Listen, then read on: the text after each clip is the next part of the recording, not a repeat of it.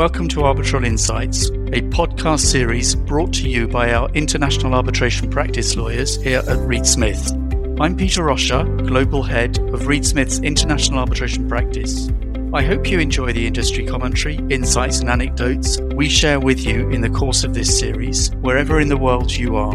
If you have any questions about any of the topics discussed, please do contact our speakers. And with that, let's get started.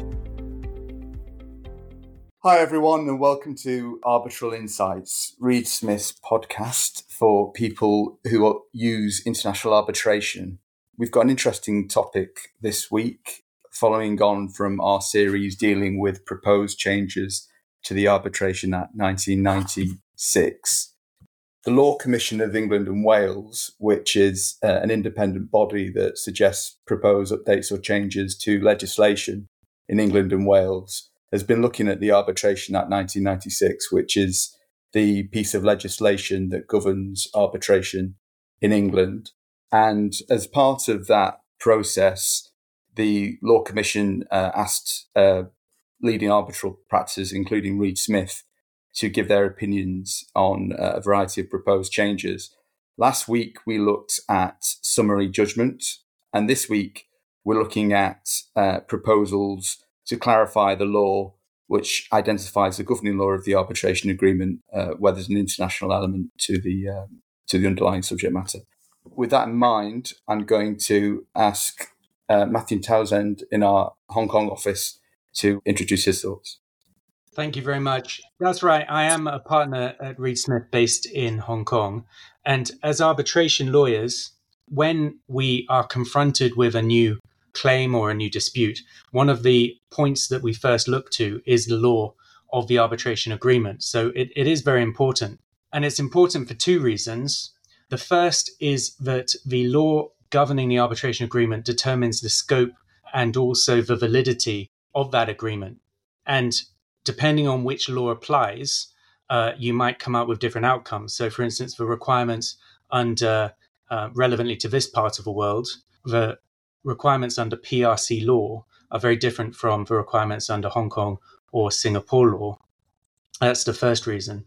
And the second reason is that pursuant to what is called the separability principle, which is embraced by many legal systems, including England, Hong Kong, Singapore, the law governing the arbitration agreement can be different from the law governing the main contract.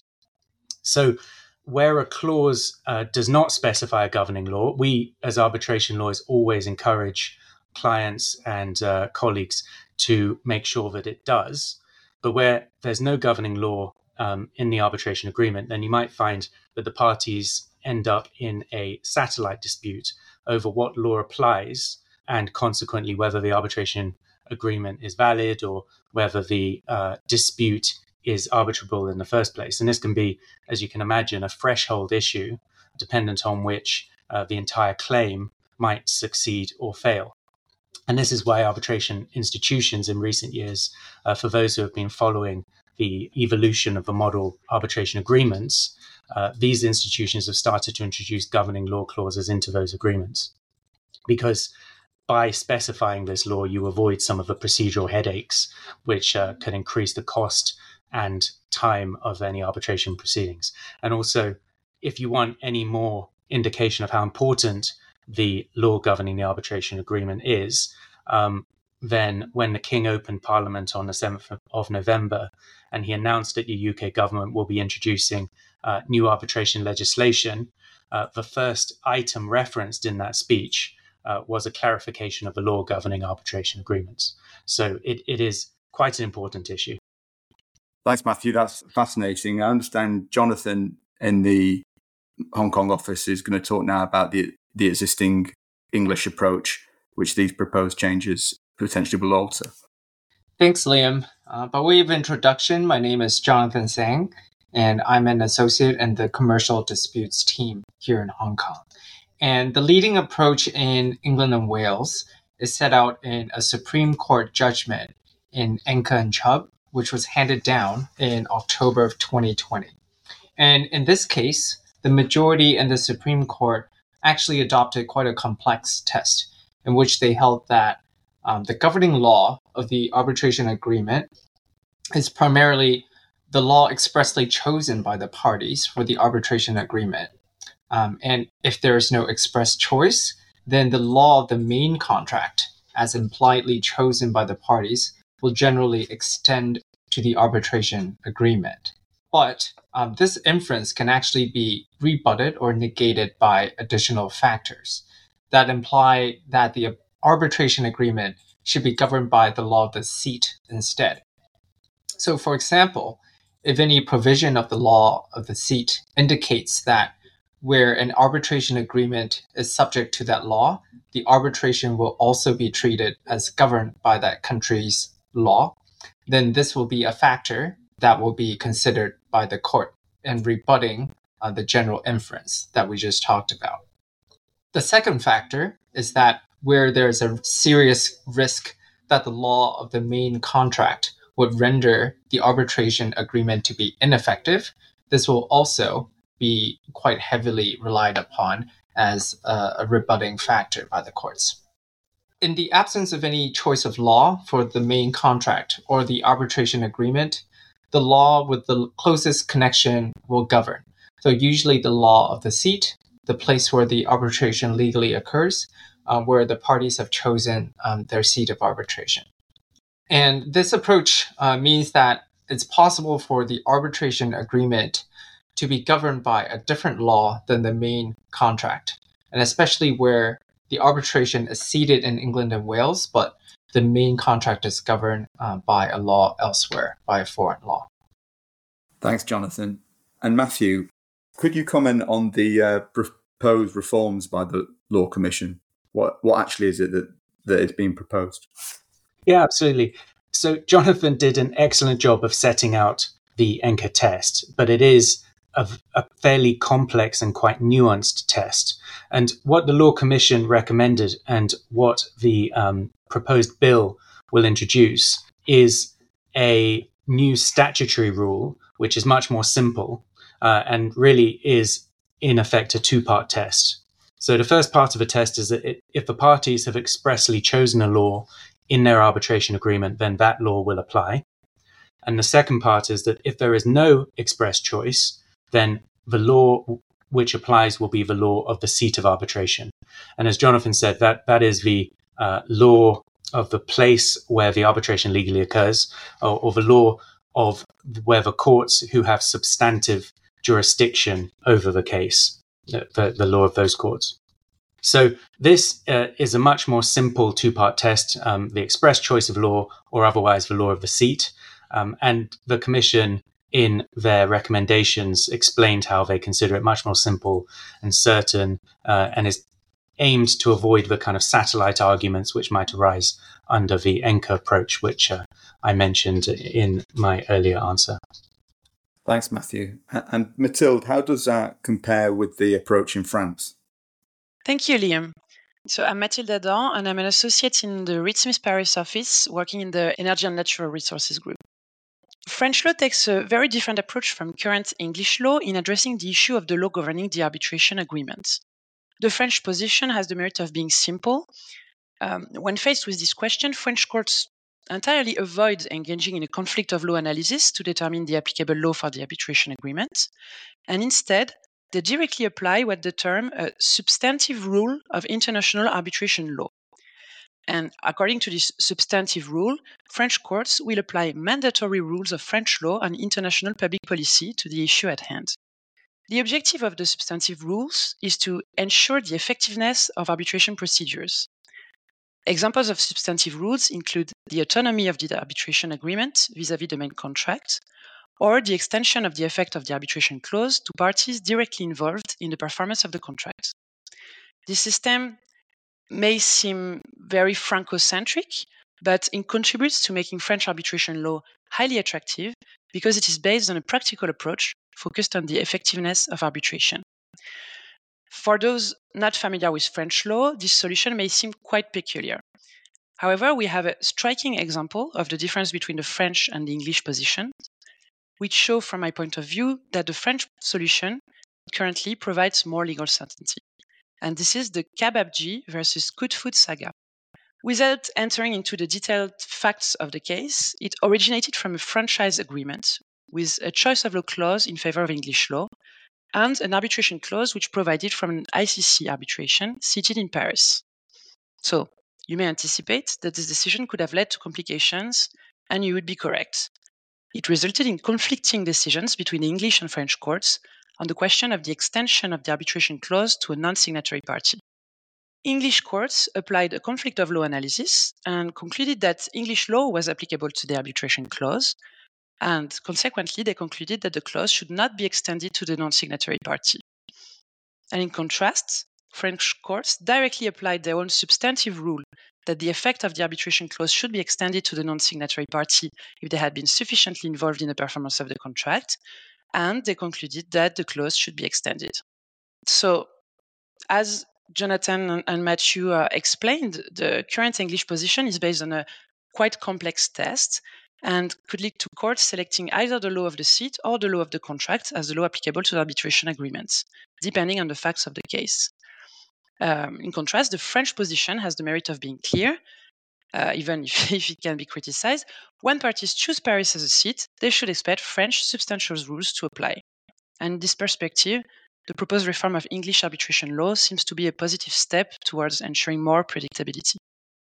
Thanks, Mathilde. Very interesting. Jonathan, could you comment on the Hong Kong law approach to determining the governing law? Sure. Hong Kong courts tend to respect the judgments that are handed down by the UK Supreme Court. And on this issue, they've also chosen to follow the Inca and Chubb approach as soon as it was handed down in October of 2020. This is not a surprise, given that the common law principles of contractual interpretation underpinning the Inca decision has long been the law of the land in Hong Kong. And so the latest Supreme Court judgment represents a continuation of prior Hong Kong authority on this matter from as early as 1994 in a case called York Air Conditioning and Refrigerating and Lam Kwai Hung. I'll briefly share with you all one of the latest judgments handed down in Hong Kong. In January of this year, the Court of First Instance, in a case called China Railway Hong Kong Holdings Limited and Chungkin Holdings Company Limited, had to determine the governing law of the dispute resolution clause in a debt agreement. And the context of the case is this. The defendant, Chungkin, issued a summons to stay the proceedings in favor of the Court of Wuhan, which is a city in mainland China. To decide whether to grant the stay, the court in Hong Kong had to consider whether the contracts sued upon by the plaintiff, China Railway, contained an exclusive jurisdiction clause in favor of the Wuhan People's Court, and in turn, what the governing law of the jurisdiction clause should be.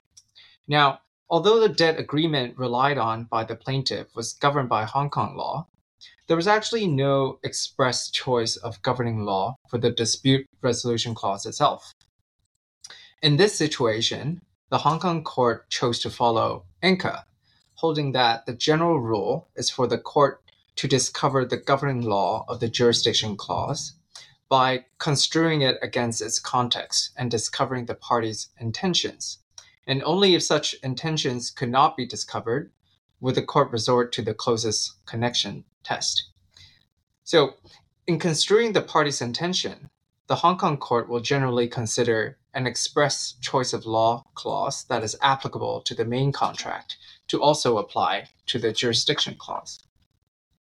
And in the application of the closest connection test, the Hong Kong court also followed the majority of Inca in holding that the law of the chosen seat of arbitration will likely apply.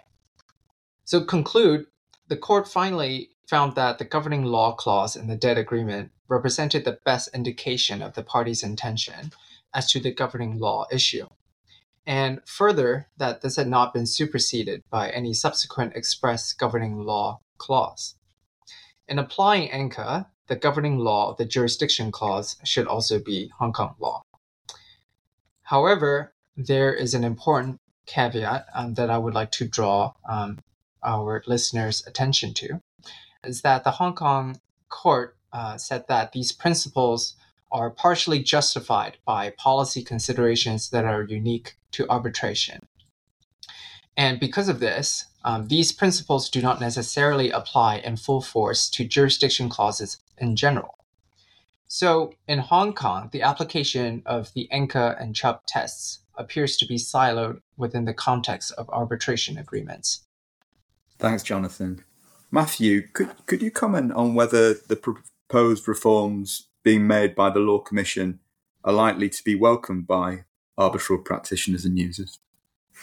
Sure, absolutely. The answer is yes, but you probably would like a bit more of a detailed answer than that. And I think maybe starting from the fact that in adopting the law of the seat as the default law governing the arbitration agreement, the Law Commission and ultimately the British government have rejected two other possibilities. The first being the law of the contract as the default, and the second being a nuanced test of the sort which arises in ENCA. And in choosing the seat, there's an obvious advantage, and it's an advantage that Mathilde's already mentioned in the context of French law. The advantage is clarity. The only situation now in which there will be uncertainty as to the governing law will be where the clause or the arbitration agreement provides for no seat at all. And that will be in a fairly small number of cases.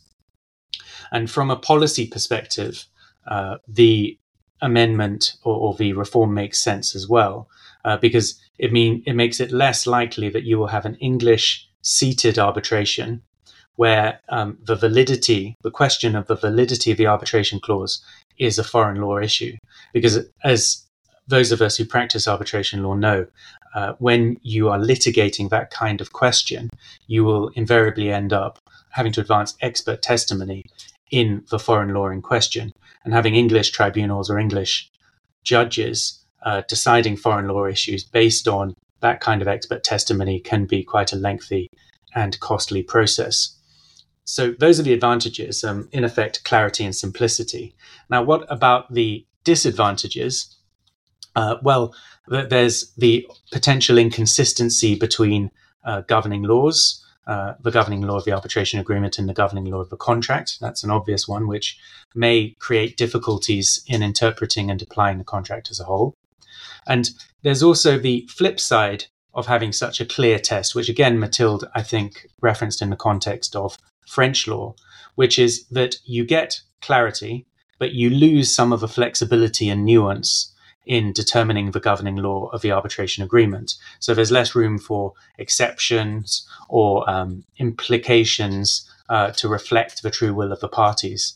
And I think Jonathan's example may be an example where the court did take quite a subtle analysis in Hong Kong. And I guess the final point is it could be argued that there's a party autonomy issue, which is ultimately you have two parties. They agree to a contract governed by one law, and they agree to have any disputes arising out of that contract resolved by arbitration in the UK.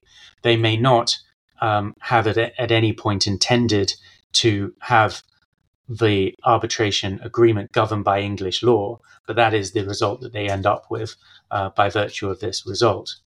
But on balance, taking these advantages and disadvantages into account, it is a welcome development. And the reason for that, in my view, is that certainly my clients value certainty, and I think they'll benefit from changes which increase the certainty of the procedure in arbitration, even if it does deprive us lawyers of the opportunities to make kind of complex jurisdictional arguments based on, for instance, the ENCA test. So I think it will be welcomed. And the takeaway, of course, irrespective of this change in law, is that parties should always, in their arbitration agreements, make an express choice of law. That's the way to avoid any complexity at all. Great. Thanks, Matthew. Yeah, that's really helpful. So the key takeaway is make an express choice of law, and then these considerations hopefully will fall away. That's good to bear in mind. Great. Well, I think that was a fascinating and useful podcast that dealt with a very important proposed change to the law in England and Wales. And it's fascinating to get that Hong Kong and French perspective on this as well. Thank you, Matthew. Thank you, Jonathan. Thank you, Mathilde, for taking part of the podcast. And just falls to me to introduce the next topic that we'll cover in relation to the proposed changes, which is challenging the substantive jurisdiction of the tribunal. Look out for that in our next Arbitral Insights podcast. Thanks. Arbitral Insights is a Reed Smith production. Our producer is Ali McCardle. For more information about Reed Smith's global international arbitration practice, email arbitralinsights@reedsmith.com. To learn about the Reed Smith Arbitration Pricing Calculator, a first-of-its-kind mobile app that forecasts the costs of arbitration around the world, search Arbitration Pricing Calculator on reedsmith.com or download for free through the Apple and Google Play app stores. You can find our podcast on Spotify, Apple, Google Play, Stitcher, reedsmith.com, and our social media accounts at ReedSmith LLP on LinkedIn, Facebook, and Twitter. This podcast is provided for educational purposes. It does not constitute legal advice and is not intended to establish an attorney-client relationship, nor is it intended to suggest or establish standards of care applicable to particular lawyers in any given situation. Prior results do not guarantee a similar outcome. Any views, opinions, or comments made by any external guest speaker are not to be attributed to Reed Smith LLP or its individual lawyers. All rights reserved.